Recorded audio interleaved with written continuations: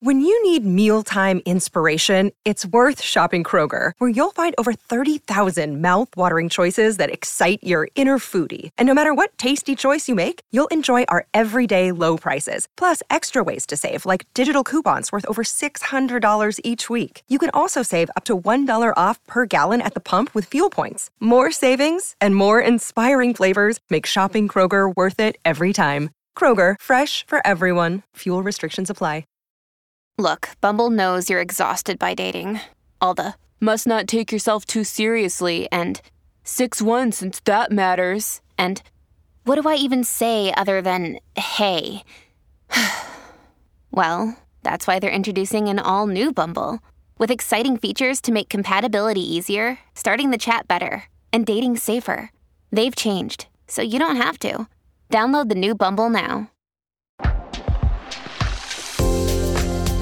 Welcome to the Girl on Top Shallon XO podcast. I'm your host, Shallon Lester, and you might know me from my YouTube channel, where I analyze celeb relationships and scandals for the lessons we can take into our own lives.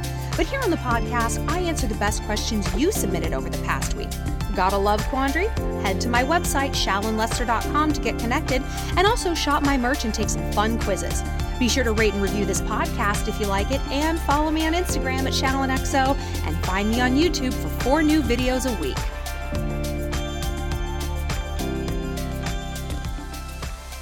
Welcome back, Shalligators. This week, we are talking about change. I feel like a lot is changing right now in the world. You know, I've 9 months, like the world's opening back up. And for some of us, it's like tick effing tock. Like, when is it really going to happen? But no matter kind of where you are in the getting back to normal stage, things are changing. And that can be difficult on its own because maybe you've gotten used to the way things are. Oh my God, now I have to integrate back into my office, my classroom, going out, dating. Now I have no excuse not to go visit my parents. There's ups and downs to any kind of change. I'm going through a huge change right now, and we're going to talk to one Shalligator today who is experiencing sort of, I guess what we could call like a nostalgic change.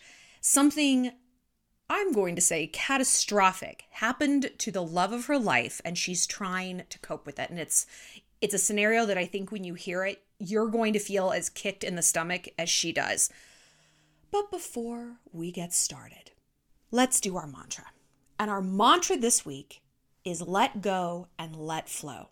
It's one of those kind of live, laugh, love statements. You know, it's like, oh, is that going to be on like a wooden sign at Home Goods and that god-awful turquoise? Maybe. If you want a different kind of spin on this, let go and let God. If that's something that resonates with you, go with it. But one of the central themes that we're going to talk about this week is non-attachment.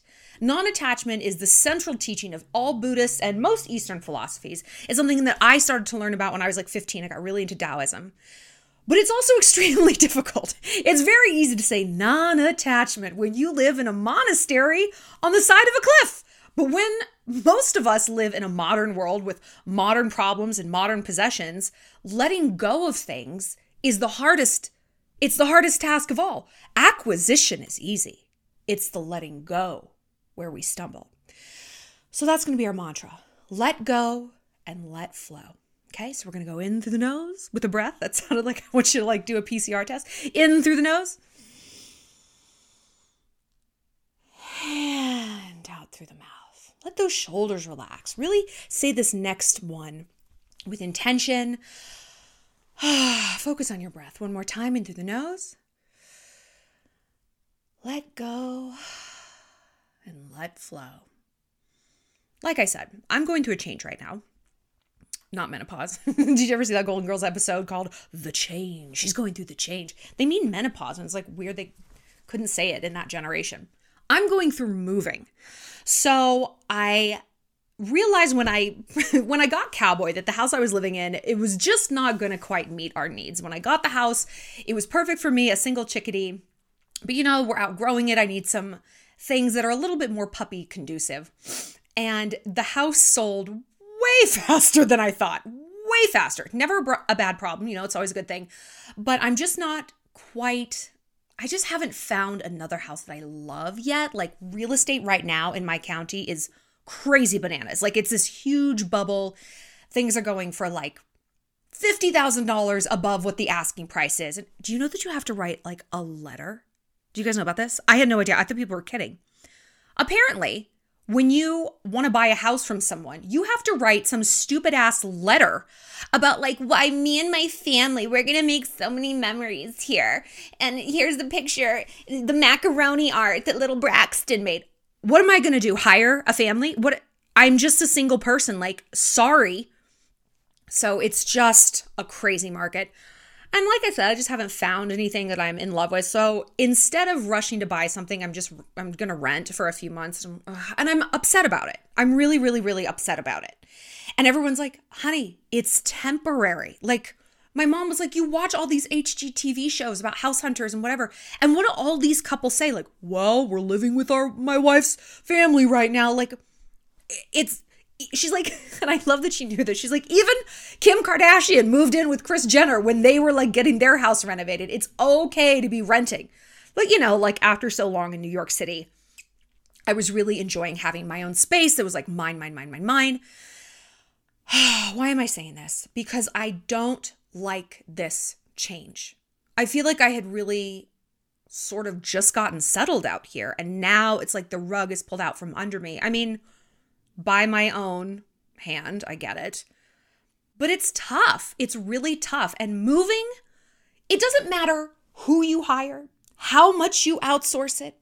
It is the most awful and traumatic, horrible experience you can possibly imagine. And I feel like I've moved a lot. I mean, I've moved a lot.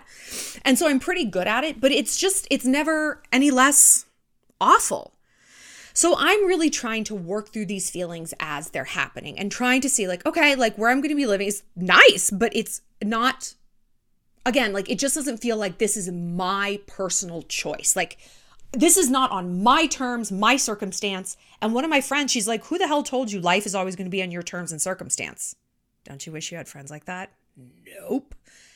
And it was such a splash of cold water. And I'm like, well, okay, yeah. She's like, honestly, think about it. What in life truly is like your choice? She's like, I mean, the little things are like, do you want pizza or do you want salad? Do you want this car? Do you want that car? But even those things come within like a framework of availability. Okay, yeah, you're not deciding between like a Kia Rio and a Bentley SUV. You're deciding between like the two cars that are in your price range, right? So even when you think, oh, this was my specific choice, it really wasn't. There were always factors informing you to push that choice narrower and narrower. I was like, well, this is actually a much more depressing conversation because now I don't think I've ever had a specific choice in my life. And she's like, but that's the point. You haven't. I mean, you think what you think of as like very purposeful choice in the change that have come about your life really aren't as autonomous as you think. That's the good part, actually, because you've always rolled with it. You've always made the best of it. And you've always actually, overall, when you look at your life, taken steps up. Better cars, better houses, cooler friendships, hotter boyfriends, right? It's always gone upwards. So why do you think this time is any different? And it really made me think. And it made me think a lot about what she was saying, like the narrowness of availability in terms of choice that exacts change. And I thought, okay, well, no, like it was my choice where I went to college. And then I'm thinking, well, I mean, it was the best school I got into, Cal Poly was. And, I went off to college at 18, like most of us do, not because I was genuinely ready. I don't even know what ready even looks like. When we're that age, it's like we're ready for everything and we're also ready for nothing. But I went because that's what I told myself I was supposed to do, right? You tell yourself in 5th grade when summer hits, like, okay, I'm going into 6th grade now. You don't question the fact that this change is coming. You're rolling with it. This is simply how it is. But when we get to be adults, we're off that track. I've said, forever, that the year after you graduate college truly is the worst year of your life. It was by far the worst year of my life. It was awful. I had no idea where I wanted to take my life. Well, that's not true. I knew exactly where I wanted to take it, but I was afraid to admit it to myself. So I just kind of kept running in circles, right? And I no longer had this sort of logistical conveyor belt moving me through life. Well, now you're going into the 12th grade. Well, now you're going into college. Well, now you're taking finals. It's like suddenly I had to do everything myself. And therefore, I had to confront the reality that, wait, holy shit, I don't want to do any of these things. I don't want to make any of these changes. This is horrible. This is so scary. And for some reason, moving like kicks up all of that for me. It's like a pure existential crisis. Even if I love where I'm moving, even if I hate where I'm leaving, it's still just so intense. So I'm trying to approach it a little bit differently this time. And what I'm trying to do first and foremost is give myself grace. And this is step one to dealing with change. Because like I said, things are changing a lot right now. Maybe you're vaccinated and you're just like, why won't the world open up? This is so unfair. I have this fucking vaccine. Why do I still have to wear a mask? Why can't I go do whatever I want? Maybe you're on the opposite end. You don't want to get a vaccine. Why are people making you stay home? Wherever you are, wherever your hometown is, whatever is going on, some part of you is feeling maybe a little bit anxious. Maybe you're frustrated at the rest of the world. Maybe you're frustrated at your town. Maybe things are very open. I mean, Montana is like 100% open for business. We pretty much always have been. There's just so few of us in this whole state, right? We have the third lowest population density in all of America. 7 people per square mile in this state. By contrast, New Jersey has 1,400 people per square mile. So you might be facing, like I said, the now very real inevitability of, hey man, time to get back out there. And it's so unfair because I know so many of us feel like we just kind of adjusted to lockdown. We just adjusted to like the new normal. God, don't you hate that phrase? It makes me insane. And now it's like, wait, record scratch, everything's changing again, but not really going back totally to normal. It's some weird new bullshit version. And you're like, what the fuck? Like some of you, and some of my friends have said that, they're like, I would almost just rather be in quarantine 100% than have this like semi-open, we can dine outside even though it's 35 degrees and you have to make a reservation. They're like, it's just, it's too much. And I understand that because we as human beings, the gray area of emotion and availability is the tricky part, right? The gray area of a relationship. Well, are we or aren't we together? Does he like me or not? Not really all that fun. We want to know he's not into me or we are getting married, right? We want to know black and whites. It's a survival thing. If we don't really know what's behind that bush that's growling and shaking, that could go bad. We want to know exactly what we're dealing with. And this is not the best time for that in terms of where we're at in the world. So we got to kind of find ways to be good with this in and of ourselves. Because you know what? I've said this since the beginning of the pandemic. Shit like this is going to happen. I mean, maybe not a pandemic. I honestly don't think we'll have another one because I've been alive for like 1,000 years and we haven't had a previous one. So I don't think we're going to have another one. I don't know. Hopefully I'm right because I like to be right. But in this case, it'd be better for all of us if I was right. But we're going to have something else big. Maybe it'll be something globally that's big. Maybe it'll be another war. Maybe it'll be a hurricane. Maybe it'll just be something in our lives that's big. Someone gets sick. Someone gets married. Oh my God, it's a pregnancy. Oh my gosh, we got deployed over here. There's a new job opportunity in Kenya. Things are going to come our way that we are not necessarily ready for. The difference between a happy and healthy person and an unhealthy, neurotic, failure to launch victim narrative person is resiliency. Resiliency, truly, and this is truly how neurosis is defined. We all know that term, like, oh, they're so neurotic. And like, we all think of like the characters on Seinfeld, just like so neurotic. But very few of us can actually define neuroses. Like, what does that mean? It typically means someone who is not very resilient. They cannot roll with the punches. What do you mean I can't back into this parking space? Right? If you go into Seinfeld and you look at the most insane neurotic characters, it's because they're not resilient. They cannot just go with the flow. Let go and let God. It has to be this way or the highway. Well, bitch, it's the highway. Like, I don't know if you know, but it is going to be the highway. And if we look at our friends who are neurotic, like I have an incredibly neurotic friend, and she is the least elastic and resilient person. She cannot just roll with the punches. And that is, hey, we're at brunch. We're just feeling good. Let's just go to Rite Aid, get some lipstick, get some dry shampoo, and fuck it, we're going to go to a club. She can't do it. She can't do it. It doesn't matter if there's nothing else on her schedule. She can't just relax and go with the flow. And conversely, when I think of the happiest people in my life, truly the healthiest, the most fun, the biggest achievers, the people who are the most adventurous and outgoing, they're the most elastic. Hell yeah, let's get in a plane. Sure, I'll try that food. Don't worry about it, brother. We can reschedule. Now, it's not to say these people have a lack of boundaries, and they might be inconvenienced by something. They might not secretly like it, but they let it go.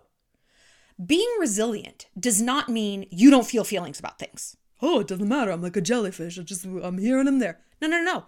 You have feelings, but you don't let them consume you. You give grace to the situation. What does that mean? It means don't apply a story. We talk a lot about the difference between pain and suffering, right? Pain is inevitable. You get dumped, right? This is the pain that so many of us encounter. The suffering is the story you apply to the pain. It's not just, I got dumped and my heart is broken and I miss him, right? That's pain. Suffering is, I got dumped because I'm fat, I'm disgusting. Why would I think someone would like me? Look at me. I'm a fucking goblin, just like my little sister said. That's suffering. Now, which one hurts more? Which one do we stay stuck on more? In some ways, death is easier. I don't want to say death is easier to deal with, but there is less of that story applied. Your grandmother passes away. You don't think you had a hand in this, right? The suffering, though, you might apply to it is, I didn't spend enough time with her. I didn't tell her how much she meant to me. I didn't call her every Sunday like she wanted me to, right? And then the guilt kicks in, and then you stay stuck, and the grieving goes on and on and on. So when you give yourself grace, you get to just feel what you feel. And I have been hard on myself with this move because I'm like, Shalyn, Jesus, you're moving from one great place to another. As you wait to buy yet a different great place, you're so fucking fortunate. And yet, what are you doing all day? Complaining about boxes. By the way, like the entirety of my county is moving right now. Movers are all booked up. There's not even boxes at Home Depot. Like, I'm hoarding boxes. Brown gold, baby. I'm just like, mine. I'm like Gollum, like a dragon sitting on her cardboard treasure. Anyway. And I'm trying to not apply. I'm trying to be grateful, and like just give myself that eyedropper full of shame that we talk about. It's like, hey girl, just shut the fuck up. Like, you're fine. This is a headache and it's an inconvenience. You are not Nelson Mandela here. Get down off the cross. We all need the wood. But I'm also trying to go to the other side. Like, hey girl, I know this is tough. You still have boxes you hadn't unpacked from New York. And you really loved this house. But you know what? Every place you lived, you've loved. And this is not the only place you're going to find that you love. And something bigger and better always has been on the horizon. When you look back, steps have always gone forward. You might take 2 steps backward, but you take 5 steps forward. That's okay. So I try to give myself a little bit of elasticity there. And when we can start in our mind and be a little gentle with ourselves, we are more prone to embracing that elasticity ourselves. Okay, you're right. Thank you. It is hard. But you know what? I'm a survivor. I don't know why this is like my inner voice. Why did I just do that voice? It's like my own inner monologue. That's not what I sound like. I don't know what I sound like, but it's not that. But when I can embrace that elasticity, things get a lot easier.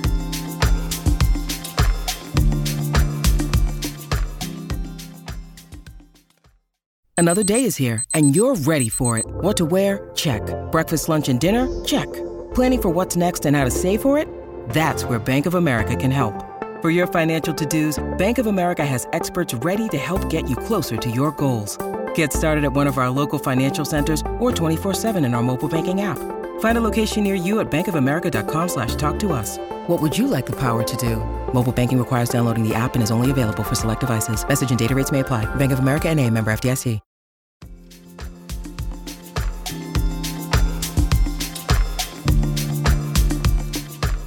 The next thing you're going to do, if you're trying to deal with some change in your life, reach out to other people. Adversity is the thing that binds us, right? Support groups, Facebook groups, like just sitting at lunch and kvetching over things that we have in common and complaining, right? Like truly complaining is like the glue that binds so many of us, like as friends. Like, I mean, it is, we're bitching about boys, we're bitching about our moms. And I want you to, again, take just an eyedropper full of that and reach out to people who are going through the same thing. I guarantee you, whatever you're going through, honey, ain't nothing new under the sun. We always think that our pain is so unique. Nobody's dealing with what I'm dealing with. No, nobody's doing it. You don't get it. Really? Really? You might be dealing with a lot of anxiety over the pandemic, or maybe not. Maybe you're dealing with anxiety of school, whatever it might be. Do you honestly think there's nobody on earth who is going through the same thing? And with this like interconnected world we live in with the internet, like we can find people who are connected. We can find people who are having this experience. And truly, I really, really want to encourage you guys to check out the Shaligator Reddit thread. That's where I get the questions from this. This isn't an ad. It's not like I make money off of it, but it's such a good place for you guys to connect. You come from all over the world and you post things that you're dealing with or going through. And I don't think there's ever been a post on there that didn't get a reply. No one is like, I can't relate to you at all. I don't get it. It's like, oh my God, girl, that same kind of thing happened to me. I get the feeling. I get where you're coming from. I'm pinging up this same empathy for you. Next, I want you to look for some silver linings. And it's tough. I know that. But you know what? Like I said at the beginning of this pandemic, we can find this hurt ourselves if we don't, right? Because it's happening. It's underway. Me moving, it's happening. School starting, it's happening. This diagnosis, it's happening. So we can either bitch and complain and scream at how unfair it is, righteously so. Not that we're wrong, but look, we can be right or we can be happy. Where does being right honestly get us at the end of the day? Like, have you ever gotten like a cash prize for it? I haven't. I've just sat there angrier because I'm like now so aware of how right I am, but I'm not happier. I'm actually less resilient. I'm less elastic because I've dug my heels into like, no, this shouldn't be happening. This isn't fair. This is not fair. Does anyone else see how unfair this is? Yeah, bitch, everyone does. Okay, life isn't fair. Life isn't fair. It's like, so I was out of town for a long time and my post office, I had it signed up to hold my mail. Simple thing. Just hold it. What did these motherfuckers do? They threw it away. They threw away 6 weeks of mail. They threw it away. I'm like, there's a reason the term going postal exists. You ever heard that term? It's from the 90s because some dude went and shot up a post office and you're like, okay. And I got in the car and I wanted to scream. Well, no, that's not true. I wanted to drive my truck through the front of the post office. And for a second, you're like, I bet I could do it. I bet I could do it and throw it in reverse before anyone realizes I did it. But instead, I was just like, oh, well, let go and let flow. What are you going to do? Even though I had every right to be mad. I was right. What kind of dumb bitch throws someone's fucking mail out? It's fine. I'm over it. But I decided not to let it ruin my day. I decided to switch gears. I decided to go get my dog, wrestle around with him. And it was tough. It was not easy. It's so much easier to get in a negative spiral than a positive one. But in the past, when I have had these issues, and many of them have been with the post office, and I've dug my heels and it's like, but I'm right. Then there's no room for happiness. There isn't. There's only room for that bitterness. Life is not about avoiding the post office fiascos of the world. It's about finding a way to roll with it. It's about finding a way to get up even when it knocks you down. That is grit. And studies overwhelmingly show that grit is the foundation of happiness. Grit and gratitude, honestly. If you can practice resilience, because grit means getting up when you get knocked down, stick-to-itiveness, tenacity, along with gratitude, bitch, you are bulletproof. You really, really are. And again, this isn't saying that you're never going to be sad again. Nothing's going to make you unhappy. This is not toxic positivity, which I despise. It's cool. I love it. I'm so blessed. Yay! Fuck that shit. No, horrible things happen. We feel horribly, but because we are women who are determined to be happy and not victims, we feel the pain. We do not add suffering. We have the thing that happened, the tragedy, the diagnosis, the setback, the bad break. We do not add a negative story to that, a self-blame story. Last year, when I was getting canceled, it was tough. It was really tough. And it was very easy to go into a victim narrative, right? But what I did all day long, from the second I opened my eyes to the second I shut them, was listen to Joel Osteen podcasts. Now, if you guys aren't religious, that's fine. And I talk about Joel Osteen a lot because, I'm like medium religious. Like Jesus is cool. He's cool, of course. He's chill. But it's not really just whatever. To me, he's just the character that they're using, like a fox and a hound, a tortoise and a hare, a Kylie Jenner, whatever. But Joel Osteen's message, I like it because he's all about adding a positive story to something bad, which is not in our nature. You get in that negative spiral. Again, a righteous one. Of course, something's unfair. No, that shouldn't have happened to you. But his story, his message is not, yeah, fuck that shit. Why did God do this to you? This is not a setback. This is a setup. Hey, that job you didn't get, maybe you dodged a bullet. That was the hand of God keeping you out of harm's way. And you might not know what it is, and you might never know. But you just have to believe that happened for the best. And it's hard to embrace that at first because you're like, really, me not getting that job that I desperately needed was like somehow a good thing because now I'm broke, okay? That's where the faith comes in. And it's tough. And this is also why I envy the religious, because it comes so much more naturally to them. And when we talk about silver linings of setbacks, a lot of things do have a silver lining. This pandemic that had a silver lining of, hey, we don't have to be out. We can learn about what works for us. We can gather data like, do I miss being social? Which friends have really been helpful for me and optimistic and beneficial? Which have been neurotic and pessimistic and really brought me down? What do I want out of my life? What do I need? But there's some things that don't have a silver lining. Things like death, things like illness. And this is where religion kicks in, and I'm very respectful and envious of that. That's fantastic. One of my friends, we went to elementary school together and her son died of cancer. It gets me choked up even like speaking on it. She's Mormon. She's very religious. And she's like, he's with Heavenly Father. I know that he's in a good place. And that is so wonderful that she has that to default to and know. And that's fantastic. So even if we aren't religious, that's okay. We can take, again, that eyedropper full and say, how can I sprinkle a little of that faith onto this circumstance? Okay, I don't feel great about this. I feel anxious, not ready. But what if I just tried to reframe this? This is an experiment.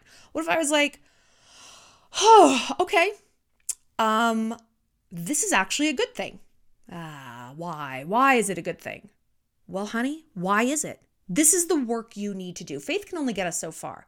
Even something like a medical diagnosis, because I was talking to one of you guys, you submit questions to me on my website, shallonlester.com. And she was going through a really tough health situation. And I'm like, and she's like, I've lost everything. I've lost my fiance. I lost my job.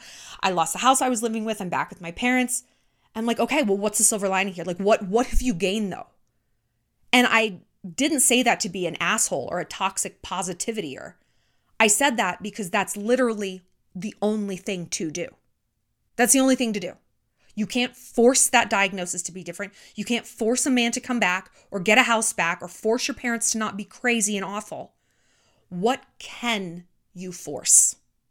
Well, I can force myself to read a book a week. Well, I can force myself to spend more time talking to my grandmother on the phone. I can spend more time applying for law school, studying for the LSAT. There has to be something we can get positive out of what we view as negative change. Remember at the beginning I said non-attachment. Oh my God, fucking non-attachment. It sounds so easy when the Dalai Lama says it. Like, it sounds so easy. Yeah, just like, don't be attached to anything. I'm just going to go home and like throw everything out. And then you start going through your like Bath and Body Works candles and you're like, oh, but this one, I can't throw it away. Oh, but that cord. But that salt packet that breaks apart in the middle, I can't just get rid of that one. Right? It all sounds so simple until you have to do it. But look at the ways you've already done it. This is my next point about change. When we feel frightened of what's next, and I talked to a lot of you guys about trusting again. I got dumped and it was awful and it took me a year to recover from, and I'm afraid to get back out there. I'm like, why are you afraid to get back out there? Because you've already been through, as you say, the worst possible situation you could have dealt with. A divorce, a ghosting, a cheating, whatever. And honey baby girl, you're still here. You're still here. Yeah, but it almost killed me. Okay, well, the word there is almost. It didn't kill you. It didn't. So what have we learned? The worst, honey, it don't even make a dent. Maybe it does make a dent, but now we're defaulting to the grit. Now we're defaulting to the resilience. We're picking ourselves up, dusting ourselves off, saying, you know what? Life did its worst and I'm still here. I'm a little battered. I'm a little bruised. I'm sad it happened, but I am not applying a story to it. I got cheated on. Okay. He's a shitbird. Great. Yep. That's true. I'm not applying the story of, and every other guy's going to cheat on me because I'm an idiot. That's why that guy cheated on me, because I'm unlovable. No. I got cheated on and I can never find anyone good. I mean, I thought he loved me and he didn't. So, I mean, there's no other man out there. Why are you applying that story? To be a victim? I don't think so. That's not what we do here. So at this point, I want to read to you something that's going on with a Shallagator.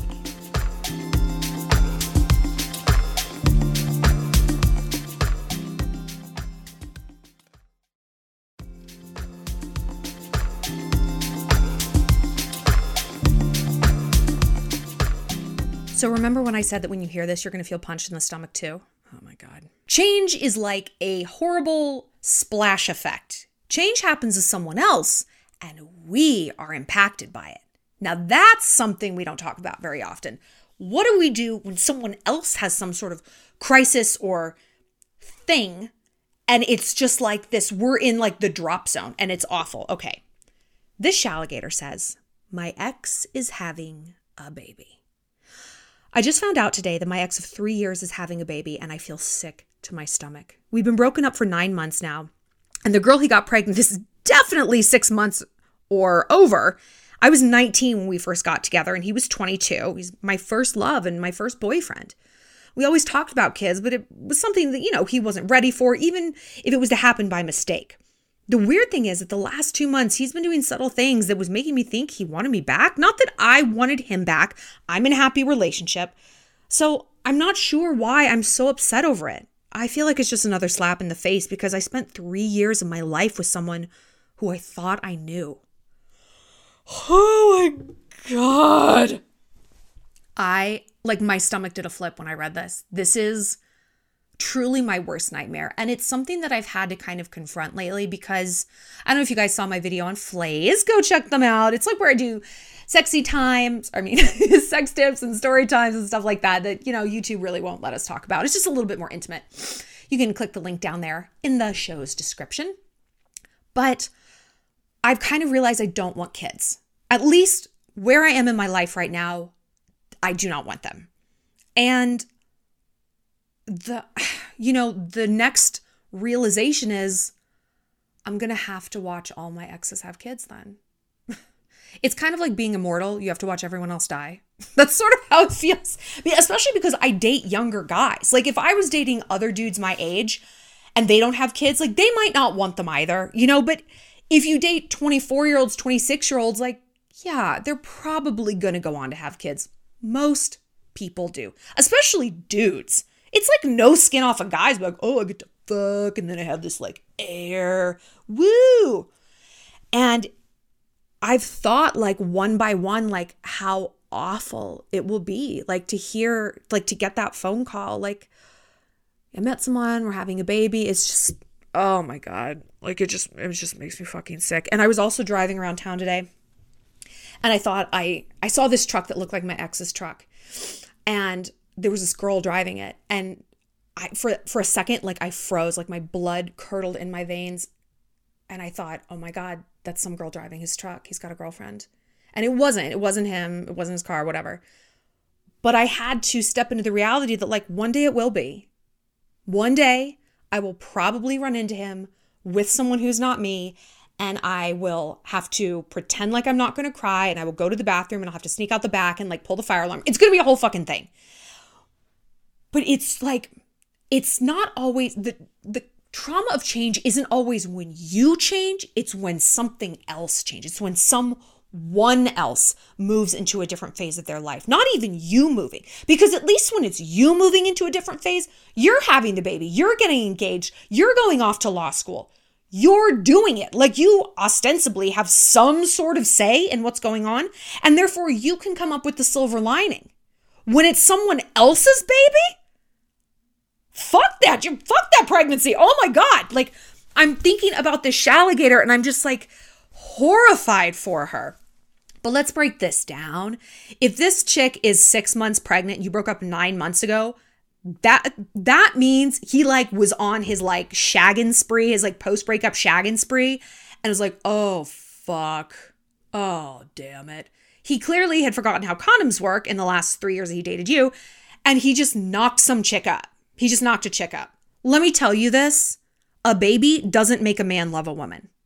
I mean, we wish it did, right? Baby to save the marriage. I would always loathe having to write those stories for Star because I'm like, we all can agree here in this boardroom that is like not a thing. A baby does not save a marriage. All the guys who were the ones in charge are like, oh no, they're the worst. Kids are the worst. They ruin your marriage. I'm like, yeah, dude, they ruin your nipples. So shut the fuck up about your marriage. The number one time a man cheats on a woman, studies show, is when she's pregnant. Because it's like they feel like their life is sort of coming to a close. Her focus completely shifts away from the man, away from their relationship, away from sex and pleasing him, and focuses on this baby. The old saying goes, a woman becomes a mother when she finds out she's pregnant. A man becomes a father when the baby's actually born.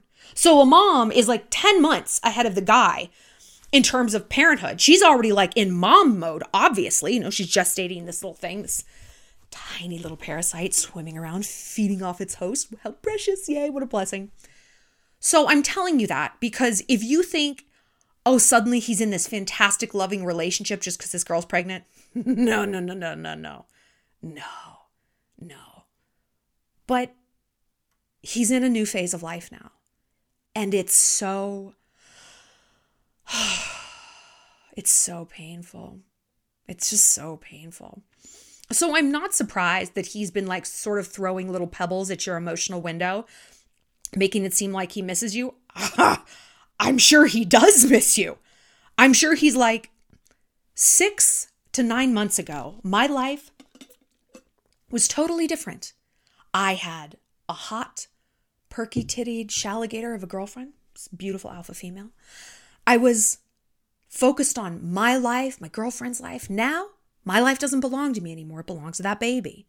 Now, this chick who I met at TGI Fridays is going to be in my life forever. Now, I can't move to Maui or Scotland or do whatever. I have to be where this baby is forever. Honey, I should say he does miss you. And of course, this is making you feel some type of way. Of course, this is making you twisted, because 9 months is nothing. 9 months is the blink of an eye. It really is. To break up with someone, I mean, it's nothing.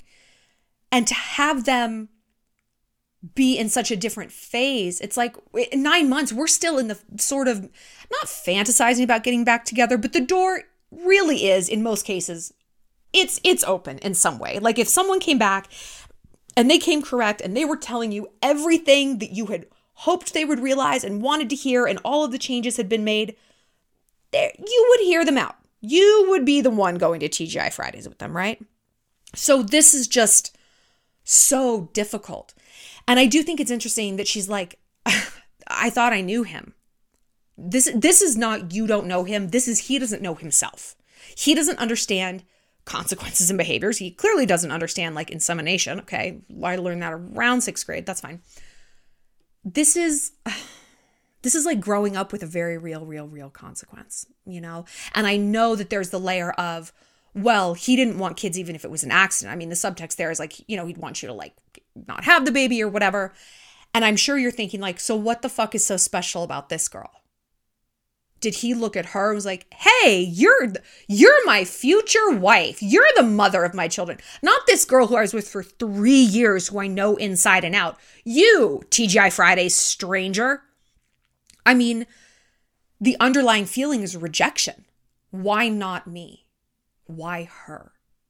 Well, I mean, let's get actually just realistic. It's not up to him whether or not she has that baby. He definitely could have been like, please abort this thing. And she's like, no. And what's he going to do? Throw it down a flight of stairs? Probably not. So don't look at what's happening on paper. Don't look at the social mask of the situation, as we can say.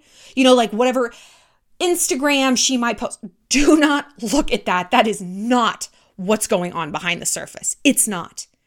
If it is, if this guy really is capable of falling for some chick he's truly known for 90 days before getting her pregnant? That's at the longest. That's at the absolute longest he's known her. If he met her later that day when you guys broke up, I mean, no, like he knew her for 3 months before knocking her up. No fucking chance. No chance. He probably knew her 15 minutes before he got her pregnant.